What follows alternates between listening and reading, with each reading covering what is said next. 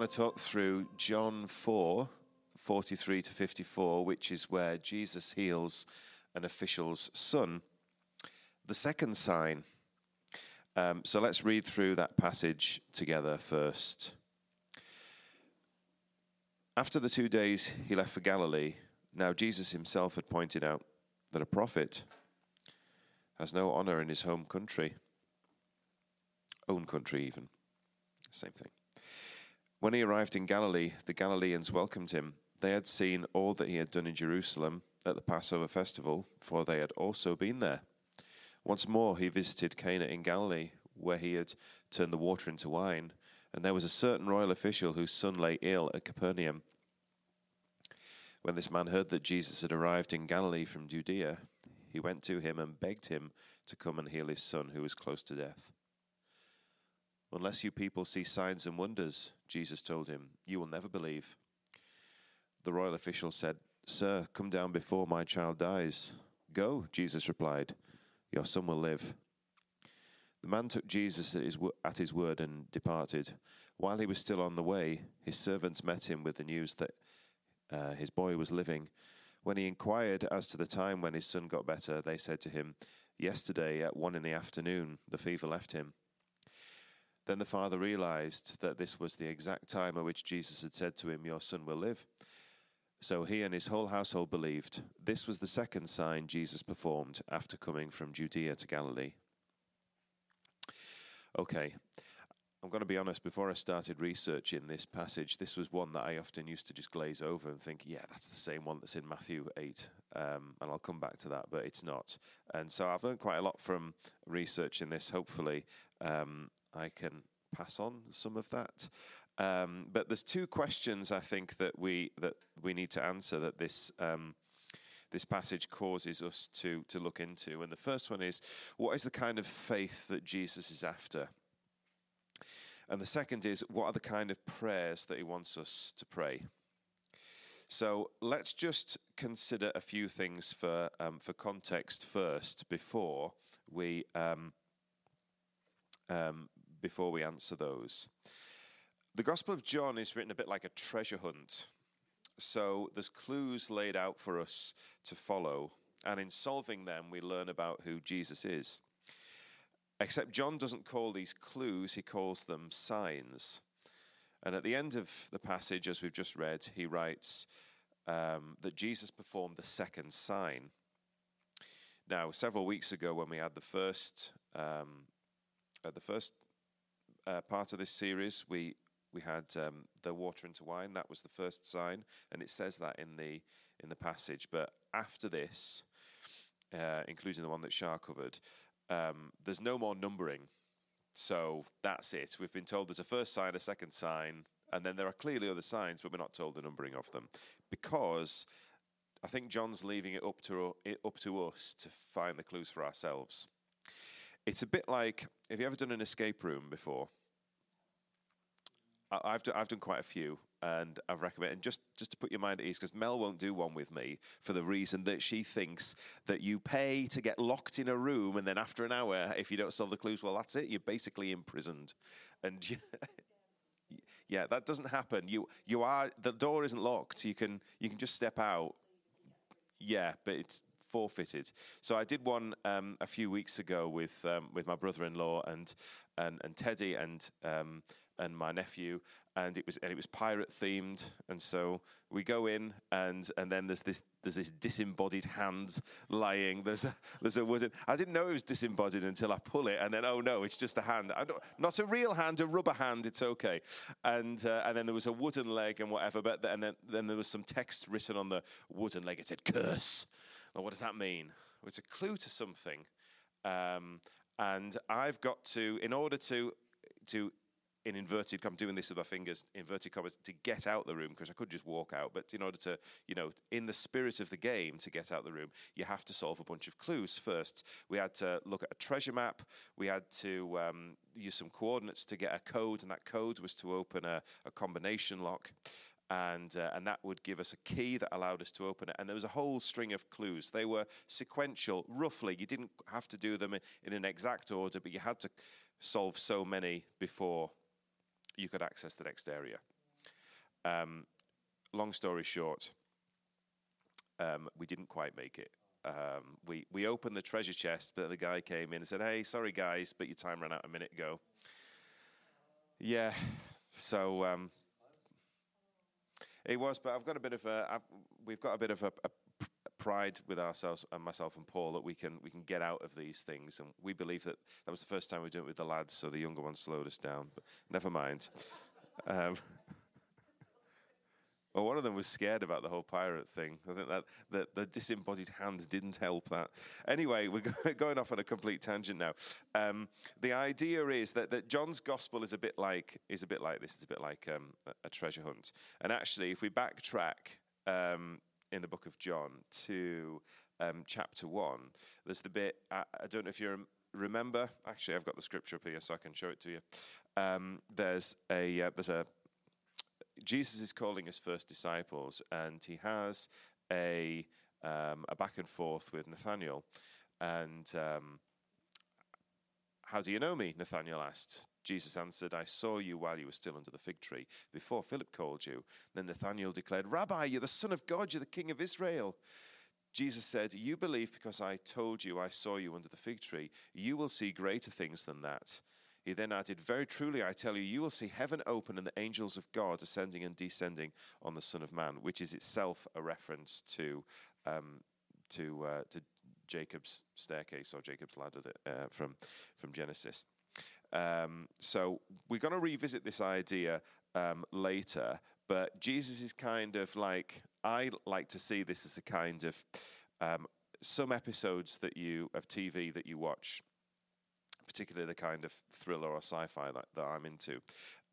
There'll be the episode just begins, and then there's a bit of a setup, and then there's like something that makes you gasp, like what is it? And then there's the intro credits, and then it'll throw you into it. It does it in Doctor Who quite a lot, where it's like there's something lurking in the background, and oh look again, it's a dustbin shaped. Wait, it's a Dalek, and it pops out, or you just see the plunger coming, and then it's like a teaser, isn't it? I think this is what Jesus is doing here, is a teaser. Like, this is what you're about to see, and this is what he's revealing with the signs. But let me give you a bit of an illustration of what we mean by signs.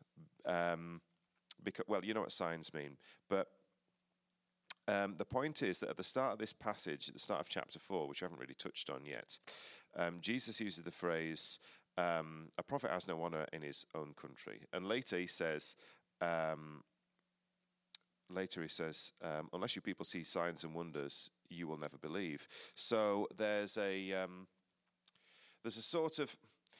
bit of maybe a grey cloud hanging over this. It's like, well, what is there actually something wrong with the signs? Why are we talking about them in this way? So I've got 3 illustrations, which I think might be too many, but I couldn't decide which one to cut, so you're getting all of them.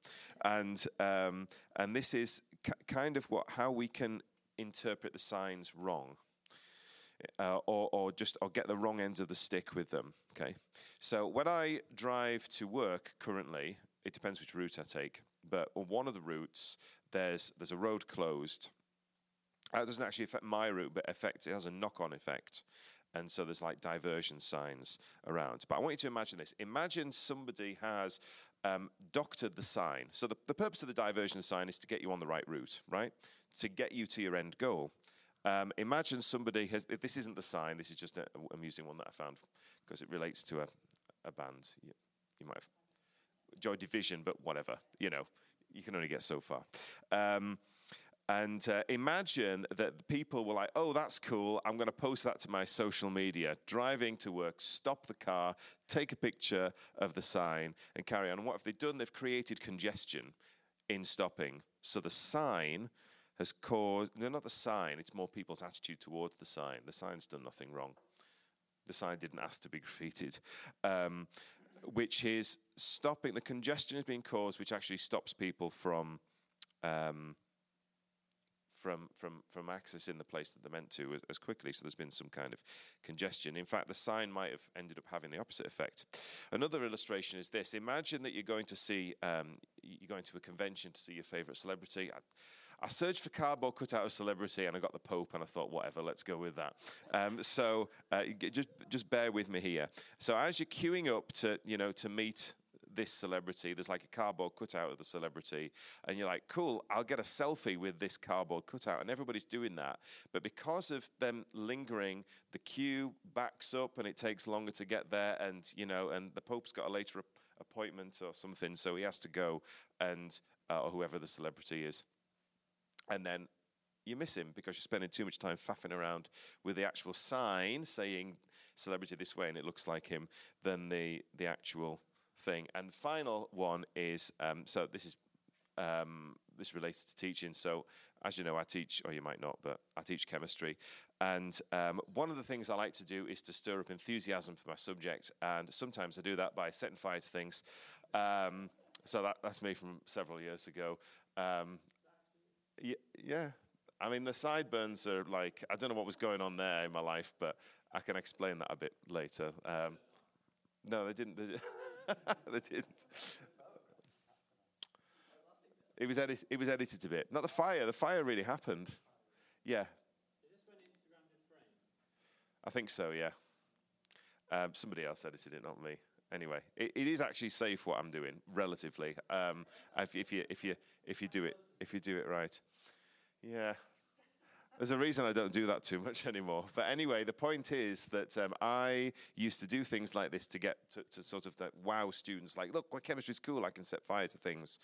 The problem was that they might have got too invested in the signs, the demonstrations themselves, rather than the actual what it's leading to, because my demonstrations were meant to lead them to a love of chemistry. I think what it actually did was more create a generation of pyromaniacs. But there's evidence in this passage that the people of Galilee were getting the signs wrong. So let's go back to the passage, and it says in verse 35 that a prophet has no honor in his own country. Now let's just unpack that a bit. The inference here is that the people want to see Jesus because of what he's done in Jerusalem. That's a little bit afterwards. No, it's in the same verse. It's in verse 45.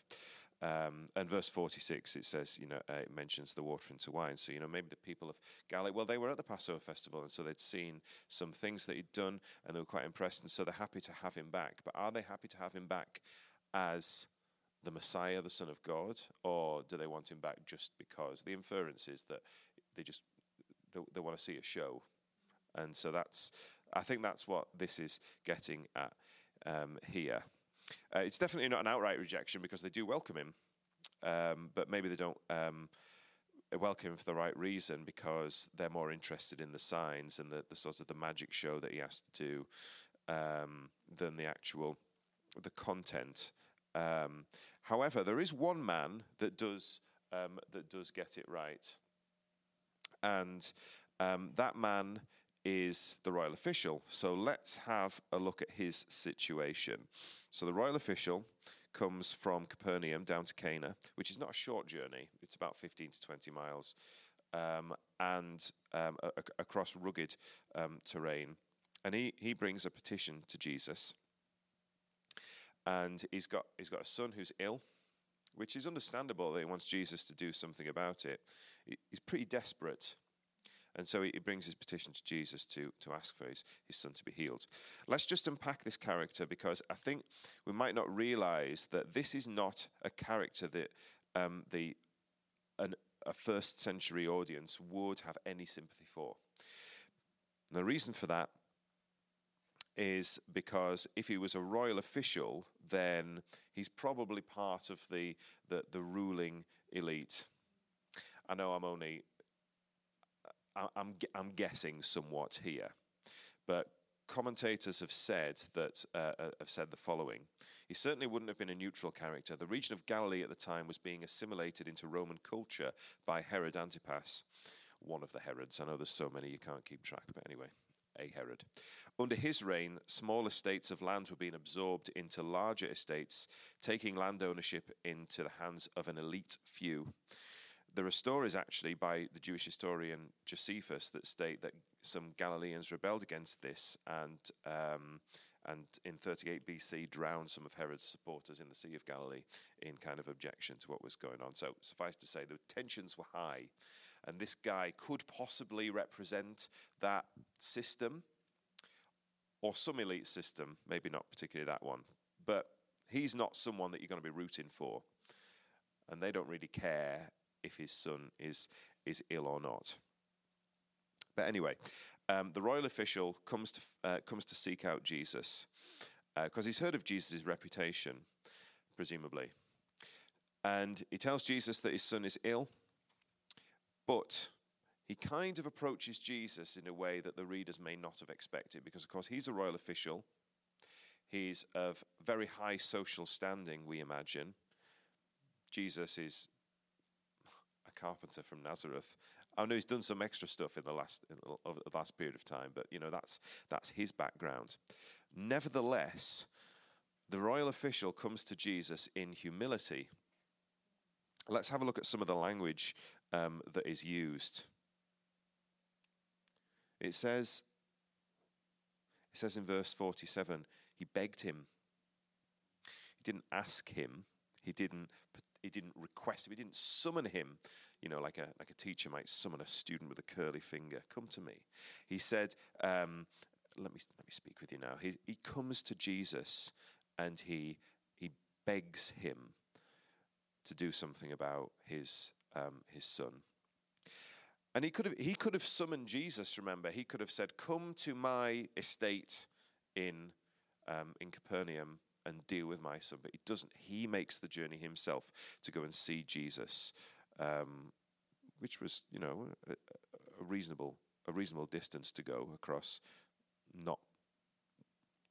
Let's just say that if you were doing a hill walk in that region, you'd probably have to do a preliminary one to scout it out. Anyway, he's not flexing his authority. He's begging Jesus.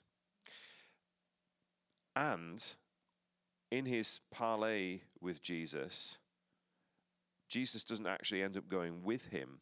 So he doesn't say, "I'm going to get you, Jesus, and you're going to come back and you're going to see my son and you're going to go to him and you're going to heal him." That doesn't happen at all. What actually happens is Jesus says to him, he says, "Go, and your son lives." So let's just unpack that a bit, because this is an interesting exchange. And it's meant to, I think John wrote this to provoke some kind of tension. Because, as I said, the Galileans really wouldn't have been a fan of this chap. Well, that's what I imagine anyway.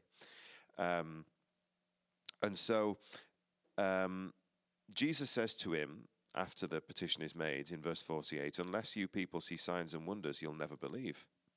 So John's building the tension, because the people might think, "Oh, right, yeah, he's going to say no to this guy because he's probably not deserving of this sign anyway." But as we see, the man actually doesn't need a sign at all in order to believe. And this is where we're starting to touch on that question I asked at the start. What kind of faith is Jesus after? It's how the man responds to Jesus' word, which is Jesus says, go. So let me just say this first. Jesus says to him, "Go." Pause. There's a tension spike. What's he done? Has Jesus just sent this man away? Is he going to not grant his request? But then he says, "No, your son lives." And what does the man do? Oh, he goes. He does what Jesus says. And at this point, he has no visual evidence that any healing has actually occurred. He doesn't know that his son's well. He's just got Jesus' word to go on, but he goes anyway. He could have said, "Jesus, no, hold on, Jesus. I'm not taking that. You're going to come back with me, and you're going to stand over my son, and I'm going to wait until I see him healed, and then you can go on your merry way." But he doesn't do that. He takes Jesus' word, and he acts on it, because Jesus' word for him is enough. And I think that's the kind of faith that Jesus is after. It's genuine because he's believing just the word that Jesus has said. He hasn't seen a miracle at this point. He hasn't seen a sign. He's just got Jesus' word to go on. And he believes it. He saw a miracle in the end, though. When he goes back to his son, he hears from his... actually, his people come out to meet him, don't they? And finds out that his boy was healed at the exact time that Jesus spoke. So he did see a miracle. But after he had believed, after he had heard the word that Jesus said, and he acted on it. Just look at the cause and effect here. The man, the official, hears and he goes. He does something on it. He hears the word of Jesus and he acts upon it. He hears the creative word that Jesus has given, the healing word, and he goes back to his son. And this kind of harks back to the first chapter of John, where he says, it's that bit, that introductory section about Jesus. The Word became flesh, and all that. And it says, through him all things were made. Without him nothing was made that had been made. In this way, the word that Jesus has spoken has itself become flesh. It's a creative word, and something tangible has come as a result of it. The result is healing for his son. His body has been restored. He was at the brink of death, it says, and he's been restored.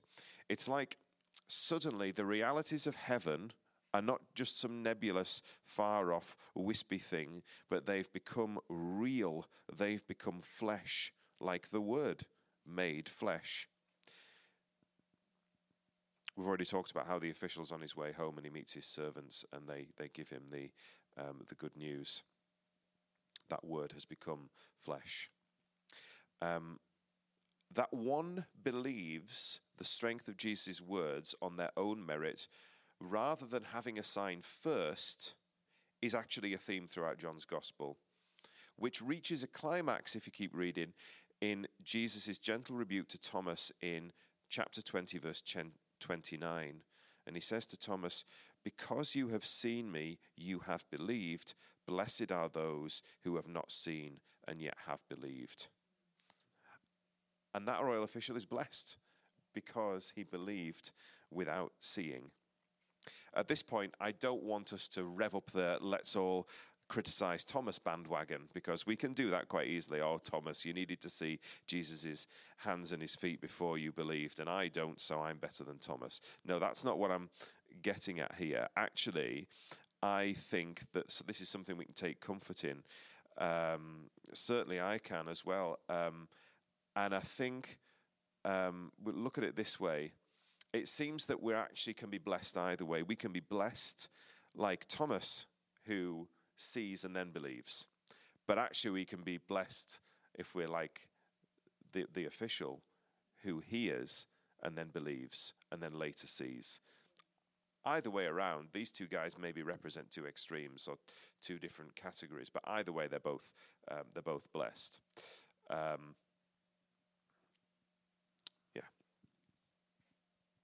So, why is there an emphasis on believing the word that Jesus has spoken? Well, that's because there is evidence throughout Scripture that when one doesn't believe the words that Jesus or that God has spoken, failure often follows. Think of Genesis 3, when Adam and Eve are told not to eat from the tree of knowledge of good and evil, because they will surely die. They put God to the test, and we know what happens after that. Another example is Numbers 14, when the people have been through the desert, come out of Egypt, the people of Israel, and they're going, they scout out the promised land. And what do the scouts say? They say the people there are like giants.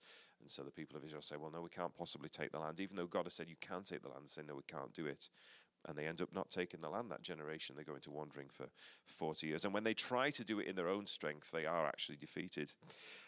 1 Samuel 15, the Lord rejects Saul, King Saul, from being king because he doesn't believe that the command of God is right. He fails to kill all of God's enemies and take some of the spoil for himself. He doesn't trust that God's plan and his word are going to work out for the best, so he modifies the plan to suit himself. John 18, when Peter denies Jesus, because maybe he thinks that if he says that he knows Jesus, he'll be arrested like Jesus. And the reason why I share that last one is actually because of all of those stories, this is the one with probably the most immediate restoration, because Jesus does, in fact, restore Peter, and then Peter obviously goes on to do amazing things for the kingdom of God. So despite his failings, Peter is restored, and that gives us hope that even when we don't exercise this kind of faith I've been talking about, that there is a second chance for us. I mentioned earlier about the exchange between Jesus and Nathanael, where he said, I'll read it again, very truly I tell you, you will see heaven open and the angels of God ascending and descending on the Son of Man. What is Jesus talking about here? He's talking about signs that show the reality of heaven is breaking into earth.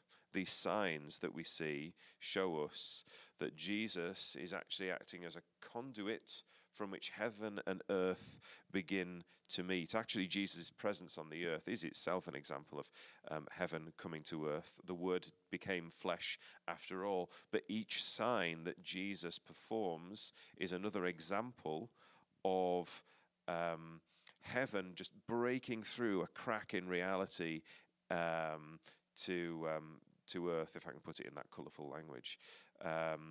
And the prayer of the royal official in this instance, we could say, made this thing happen. Because he is praying, he's coming to Jesus and he's begging him, he's petitioning, Jesus, heal my son. So what are the kind of prayers that Jesus wants us to have? Well, the simple answer is big ones, big prayers. This man came to Jesus and said, heal my son, and he didn't need Jesus to go with him to see it happen.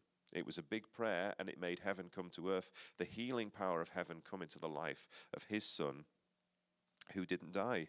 Well, not then anyway, but, he didn't die of his illness. This man had the courage, this royal official had the courage to pray for his son to be healed and to take Jesus at his word. The result was his son was healed, and then, as we read, his whole household believed. That's an awesome outcome. There wasn't just healing in his house, there was salvation in his house as well.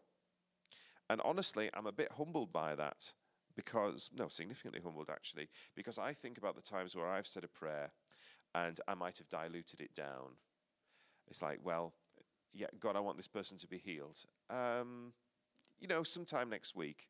Not right, not immediately, and why do I do that? Because maybe I'm trying to make it more manageable or more possible, but I forget that actually nothing is too great for Jesus.